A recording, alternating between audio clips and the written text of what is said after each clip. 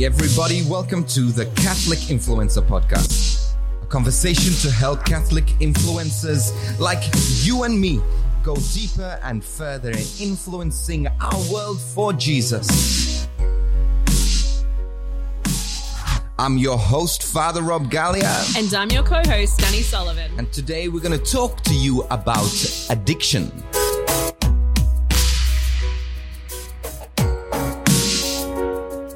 It's a beautiful rainy day, Danny, today. It is the best, but I bought some really pretty new shoes yesterday, so I couldn't wear them today in case they got wet. Oh my goodness, why are they suede? No, they're leather, and I saved up for them and I got them, and now I'm too scared to wear them. So not the greatest purchase, but they're very pretty to look at. Well, I got a new pair of shoes yesterday, which you don't like. You took them out of the box, they came in the office, and me and Janine both were like, oh.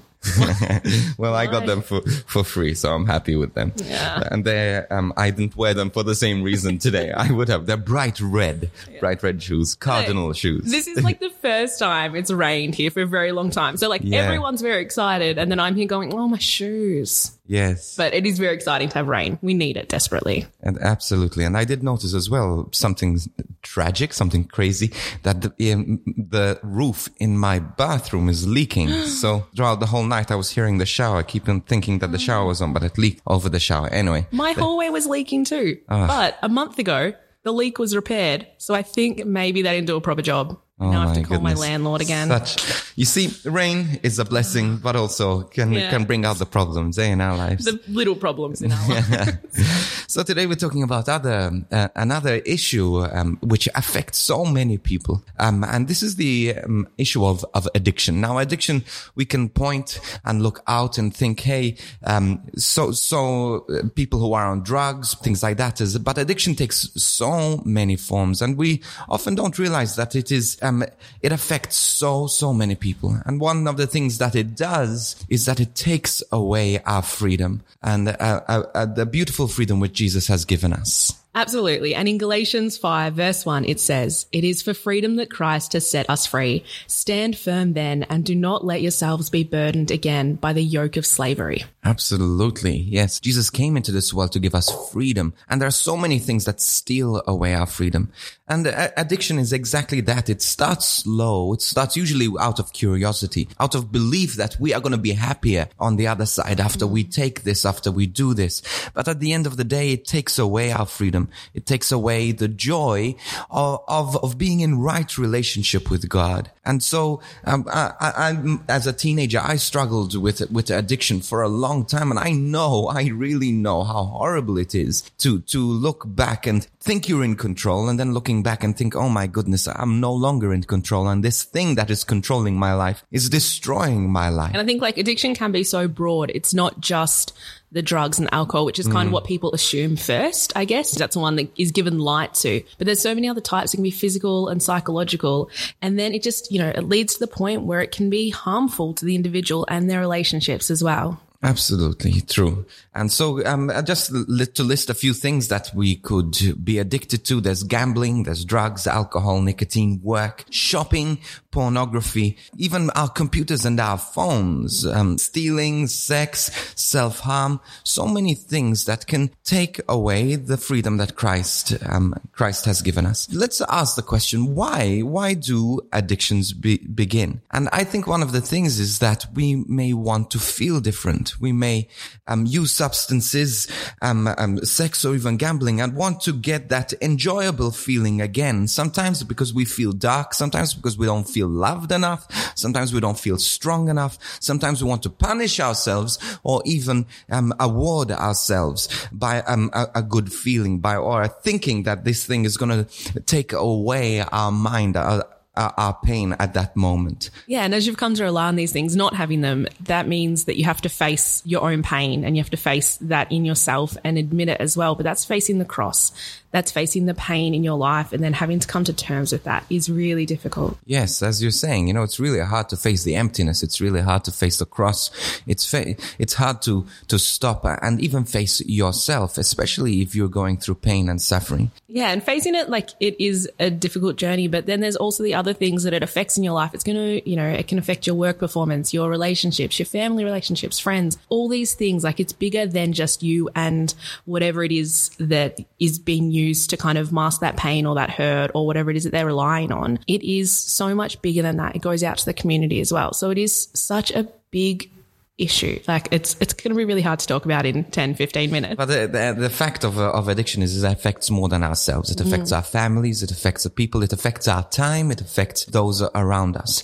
And so, maybe you don't know if you're addicted to something. I just was looking through this website, Health Direct, and this website, I was trying to study of ways in which we can discover whether we have an addiction, and they come up with 5 points here. The first thing is they say here, the symptoms of addiction is, first of all, repeating something even though it interferes with your life. That you keep doing something and some almost planning for the next hit. So even throughout your day, you're thinking about the next time you're going to do something else. And as you were saying just before, it really does affect your whole life. And as the addiction gets worse, it starts to take over your life. It's every thought.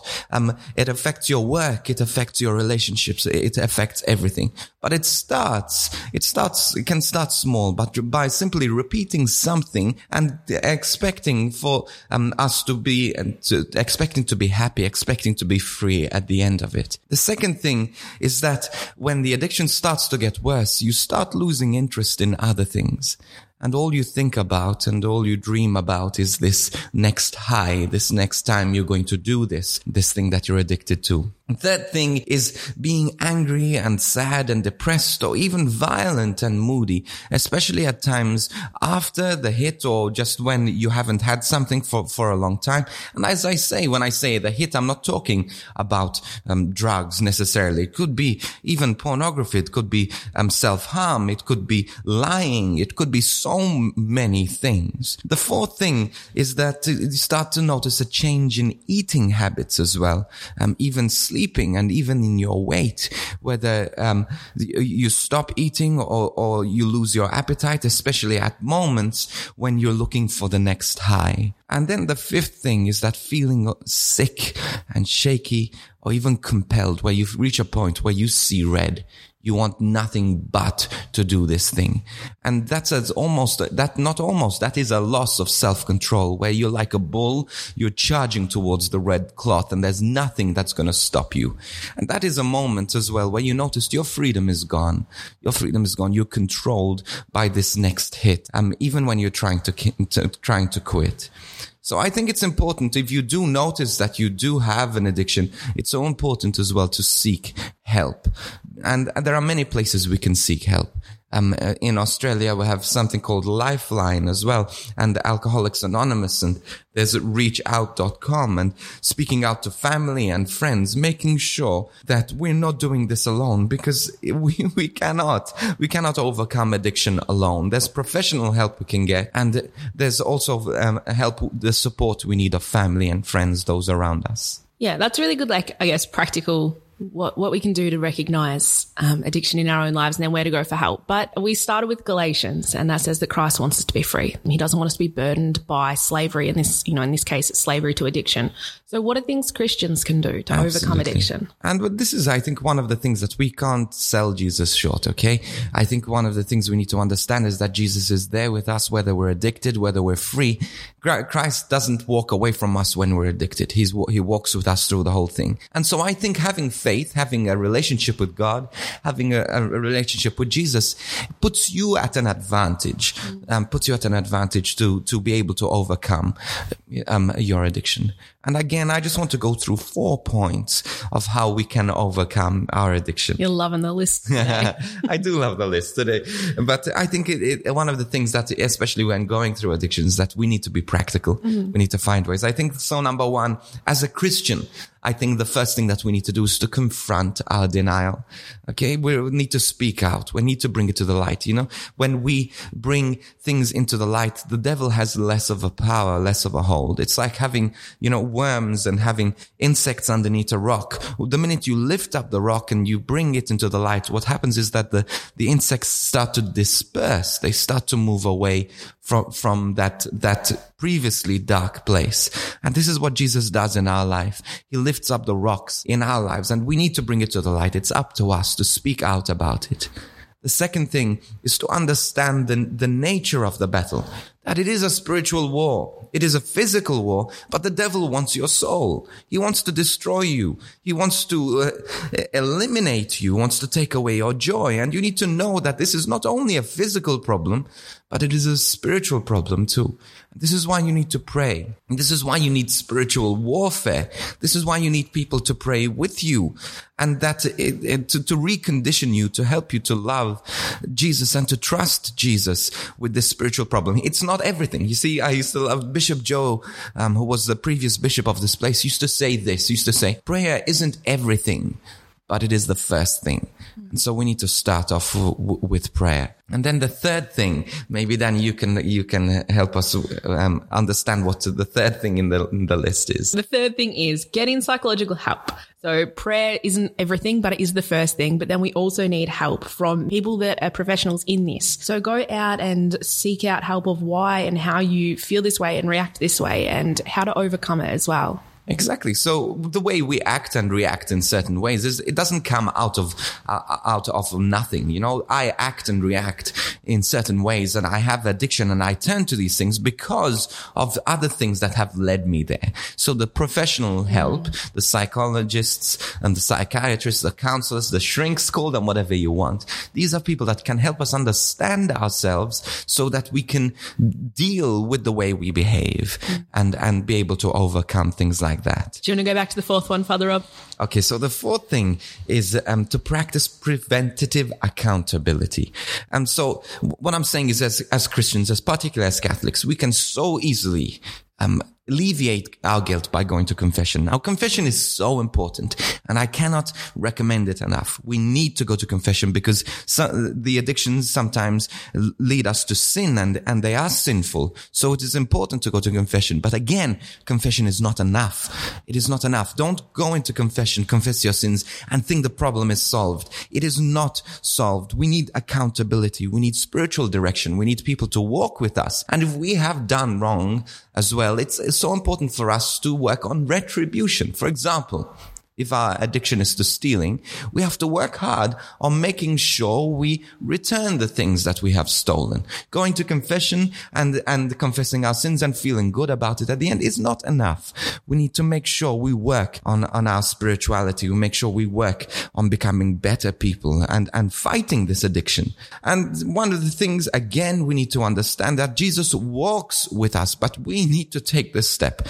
We need to make the effort. We need to get up and walk towards the cross. Not once, not twice, not 10 times a day, but 1,000 times a day. We're going to fall, but we can get back up and walk. And as Christians, as faith-filled people, we are not exempt from these things. We're not exempt from addiction. We're not exempt from things that cause us to fall. But one thing that we do know is that we can get up and walk back to the cross. We can walk back to the community that can help us and carry us towards the cross. Absolutely. And a community that does this here in Bendigo is this therapeutic community called Impact Recovery. So we're going to go into an interview now with Richard, who volunteers here. He's volunteered for the past 7 years. So helping people, I guess, come to terms with what it is that they're addicted to, and then overcoming that in a 12-month program with other people going through so many different addictions, and how their lives and the lives of the people that they love and are in relationship with are transformed through this recovery program.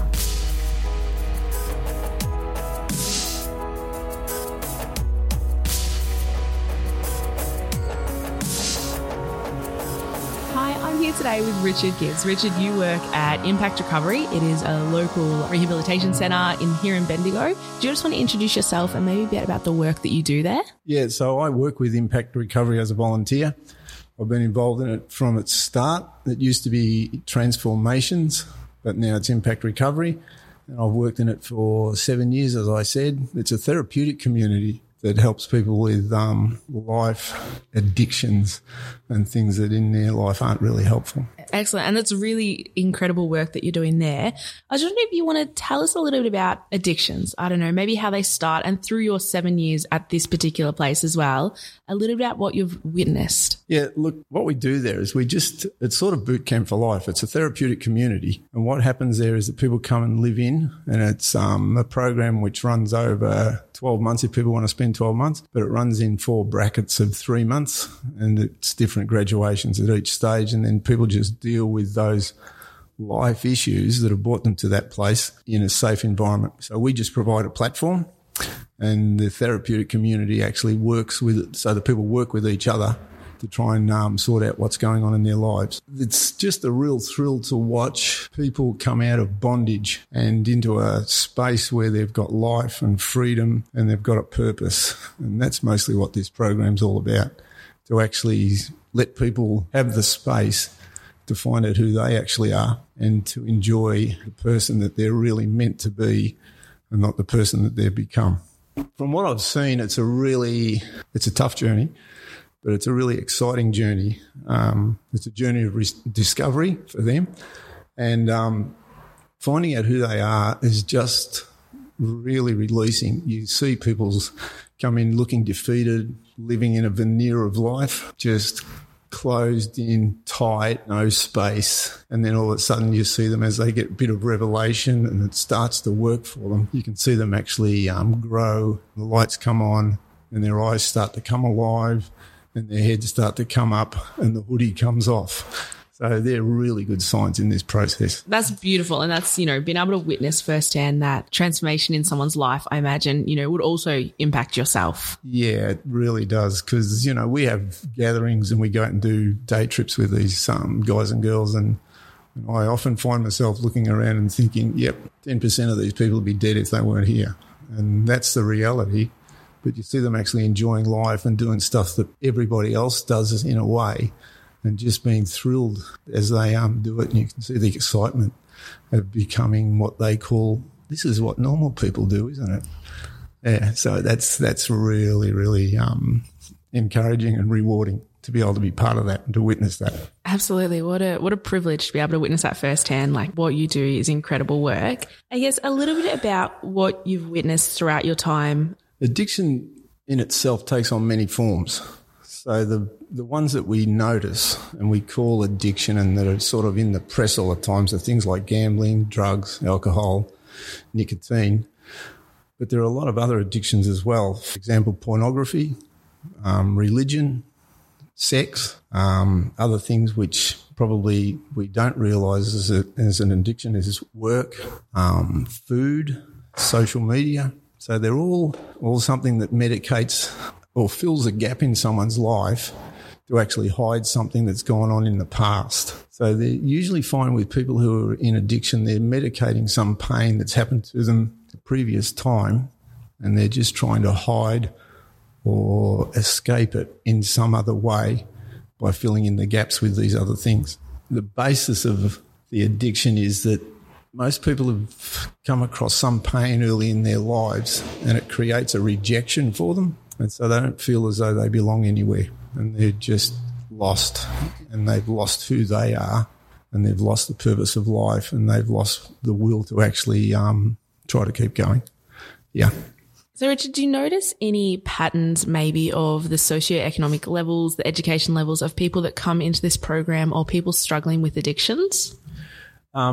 No, there are no general rules with it. In my experience, I've noticed that it's male and female, it's old and young. Like we've got our first graduate was a 21-year-old and we've had a 55-year-old graduate. And we've had people from wealthy families. We've had people who've been wealthy themselves. We've had people from really poor socioeconomic environments. I think it's probably harder for wealthy people to get better because they are able to, they're in a position where they can hide the addiction and they've got more resources to actually feed the habit. And so they don't have to go and do the crime and steal the cars and a lot of the girls going to prostitution. They don't have to do that sort of thing because they can actually support their habit and they can actually hide it a lot better behind the money. And so that can be pretty tough. But there are certain addictions too that you can hide, like a heroin addict can hide that. They can become high functioning, and if they can support the habit, they don't look like the typical addict that we think we see in the street.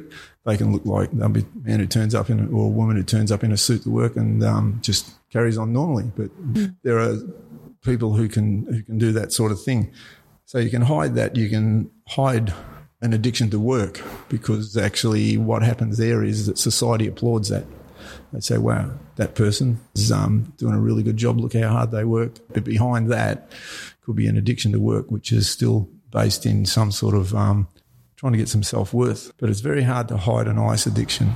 You sort of can't really function, and it takes a lot to support, and you can't do that. So, I don't think it affects any one socioeconomic place, but I think it can be easily hidden if you've got lots of resource to actually get your fix, and then you can hide it a whole lot better. Personally, I've never thought of that, that how much easier it must be for those that can afford to hide it. In the news particularly, it's when there's thefts or robberies, and then if it is linked with an addiction, it's kind of easy to be like, they're a bit down and out. They obviously needed to do that to get their fix. But, if you're well off, then you can hide one half of it. And the media doesn't seem to latch onto that as easily. Not at all. Yeah, we see that on the media, and we all of a sudden we make an assumption, okay, so it's the down and outers that are really doing this and nobody else. But, they're just desperate for a fix, so they'll do anything for it, whereas the people who are well-resourced, they just can get it when they want it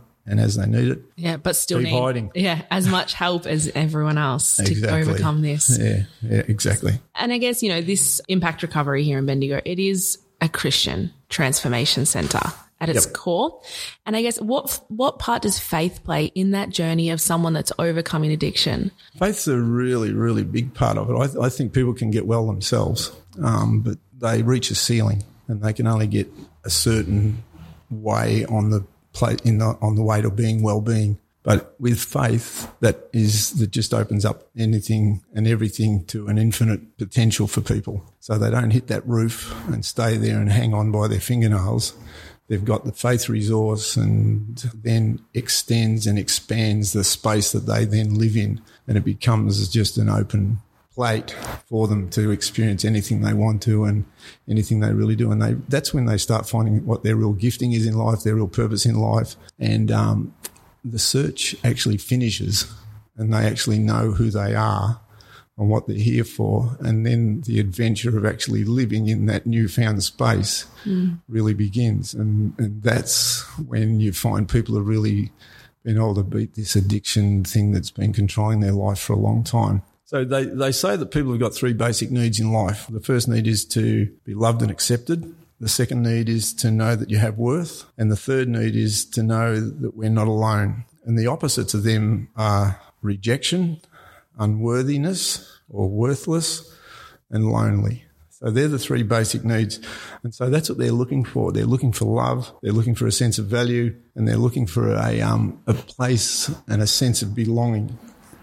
If you go back about 2,000 years, and you look in at the baptism of Jesus, when John the Baptist baptised Jesus, God the Father turned up and he said, "This is my Son, whom I love and am well pleased." So you've got those three basic needs right there in that one statement.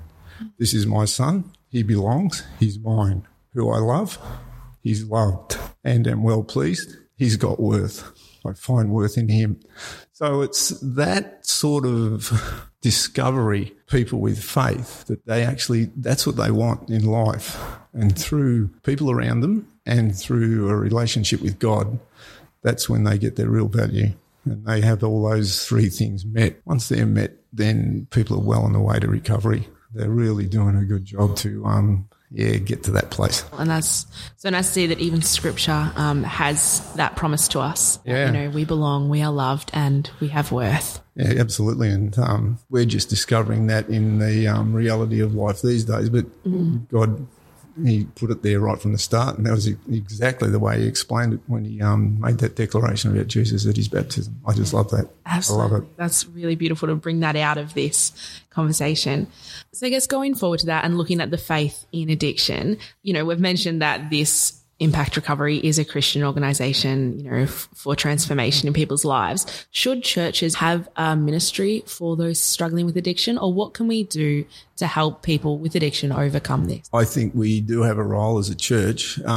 Impact Recovery has Christian values in it, and we present faith to people, but we don't expect them or force them to accept it. If it comes up, we just encourage them to look at it and to contemplate it. And many people do embrace it, but there are others who go through the program and don't embrace it and still do well. So the role of the church, I think, is really important here, because I think there's a fair bit of ignorance around addiction and what actually causes it. So if the church could understand what causes addiction, it's mostly based in some sort of pain somewhere, and they just trying to find some medication, some relief to hide from that pain. And I think the church has a real role in that. If you look at the example of Lazarus, he was dead, and then Jesus came along and he says, come out. So it's only Jesus that can give life. But then he handed over the situation then to the people around him and said, unwrap him. And I think that's a real good example of what the church's role is. So Jesus gives the life, then we partner with him as the bondage and the transformation happens with the people, and be that very slowly. Like, I imagine they didn't unwrap Lazarus too quickly because there was nothing underneath, and they didn't want to embarrass him or harm him in any way. So there would have been some real protection there for him as he was unravelled and unwrapped from those grave clothes. But nevertheless, it was the people around that had the task and the privilege of doing that. And I think that's what the church is. We got to recognise that God gives the life. God's the healer. We can have a hand in that, in helping people to get released. Beautiful. And I like that it is Jesus that heals. It's him that brings life, but then it's the church, where his hands and feet here on earth. And we need to help him in that ministry as well. Yeah. What a privilege that is. Absolutely. Yeah. Such a privilege to be able to walk so closely with someone that is vulnerable and is needing support and love. Yeah, it is. And, it's an amazing thing to be part of that and to experience that. It's sensational. Love it. So I guess that's how we as a church can help those struggling with addiction. But for people that are going through addiction now, what are some practical tips, through your experience, that you can give them in what they can do to overcome this? Okay, so the first thing is that people need to realise that they need help. If you don't need help, then you won't get help. And it's no good sort of going and seeking help if you feel like you have to because your spouse or your kids or your friends say, hey, you need help. Well, I better go and do something. That just doesn't work. You've got to realise it yourself. Hey, I've got a problem and I need help and I'm going to seek it out. You'll probably find that it's very difficult to do on their own. Very, very difficult, because the first thing they realise is I need help. And they can't help themselves, so they've already admitted that this is a tough course and I want to do something about it. So then just seek out advice, seek out people who know a bit about this process. You might find that you want to go into a rehab, you might want to go into a therapeutic community, you might want to detox, you might just want to get family around you. But the best way to do it is to be honest about where you are and be honest about your pain, and then to deal with that and to stop telling lies, because most people who are really serious addicts are really good con men as well. They'll admit that. They said, I had one guy in the program who said to him, you're a pretty good liar, aren't you? I said, you're pretty good at telling lies, aren't you? He said, I am pretty good at it. He said, in fact, I'm very good at it. And he said, actually, I'm exceptional at it. He said, I'm the best. So he knew it, and he was going to admit it. And that was one of the things that he wanted to come through with. There's lots of stories about the lights coming on with people in this program that you just think, okay, that's a big step forward. They're really onto something here. They're on the road to recovery when they come up with that stuff. So got to realise you want to do help, then chase it out, and that can be in many, many forms. The best way is to have a concentrated period of time where you can actually sit, reflect, get the help you need to deal with the stuff that you're dealing with, without the assistance of the things that you've been used to using to hide the pain. Absolutely. That's really good practical advice there, of what you can do if you are able to recognise there's an addiction in your life that you do need to overcome to be free. What are some of the benefits you notice with the graduates that come out of the program? Okay, so there are lots and lots of benefits for the person themselves. They're able to get a job, they're able to get housing, they've got restored relationships with family and friends. Like a couple of examples, just recently is one of our graduates, he was reunited with his wife and 2 kids. They're just so excited to have their dad back. We've had one guy in who was reunited with a son he'd never met after 27 years. So he knew he had a son, but he'd never met him, and he's actually gone and met him. And also brothers and sisters coming back in, because addiction drives people away. They get they throw their arms in the air, family around them, and say, look, this is just too hard. It's easier for me to leave these people alone. I can't, the pain is too much. I can't do this anymore. And to see the people and family around them coming back into their lives and the relationships restored is just amazing. And the other benefit is that in some cases, this has been a generational thing. So mum and dad are addicts, and then grandma and granddad were addicts, and then it just goes back. But the people who then come out of the program and are living a life without addiction, they're actually generational changes. Mm-hmm. So the generations from then on aren't involved or don't need that addiction, because they've learned a new way of managing life, and they can pass that on to their kids, and their kids will pass that on to their kids. So it really is a generational thing. Yeah, it's wonderful to watch that. That's beautiful to know that it can reach so much wider than just a person struggling with the addiction and out to their families.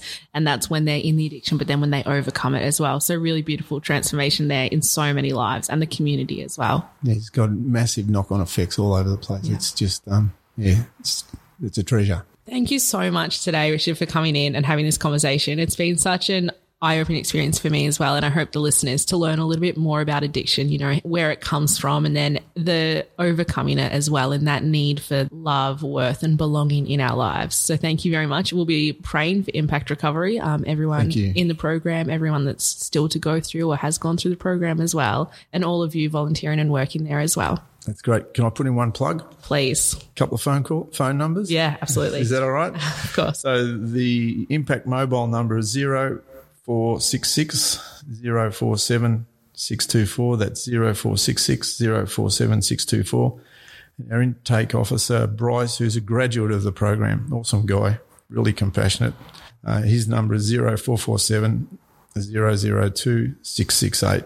That's 0447 002 668, and his name is Bryce.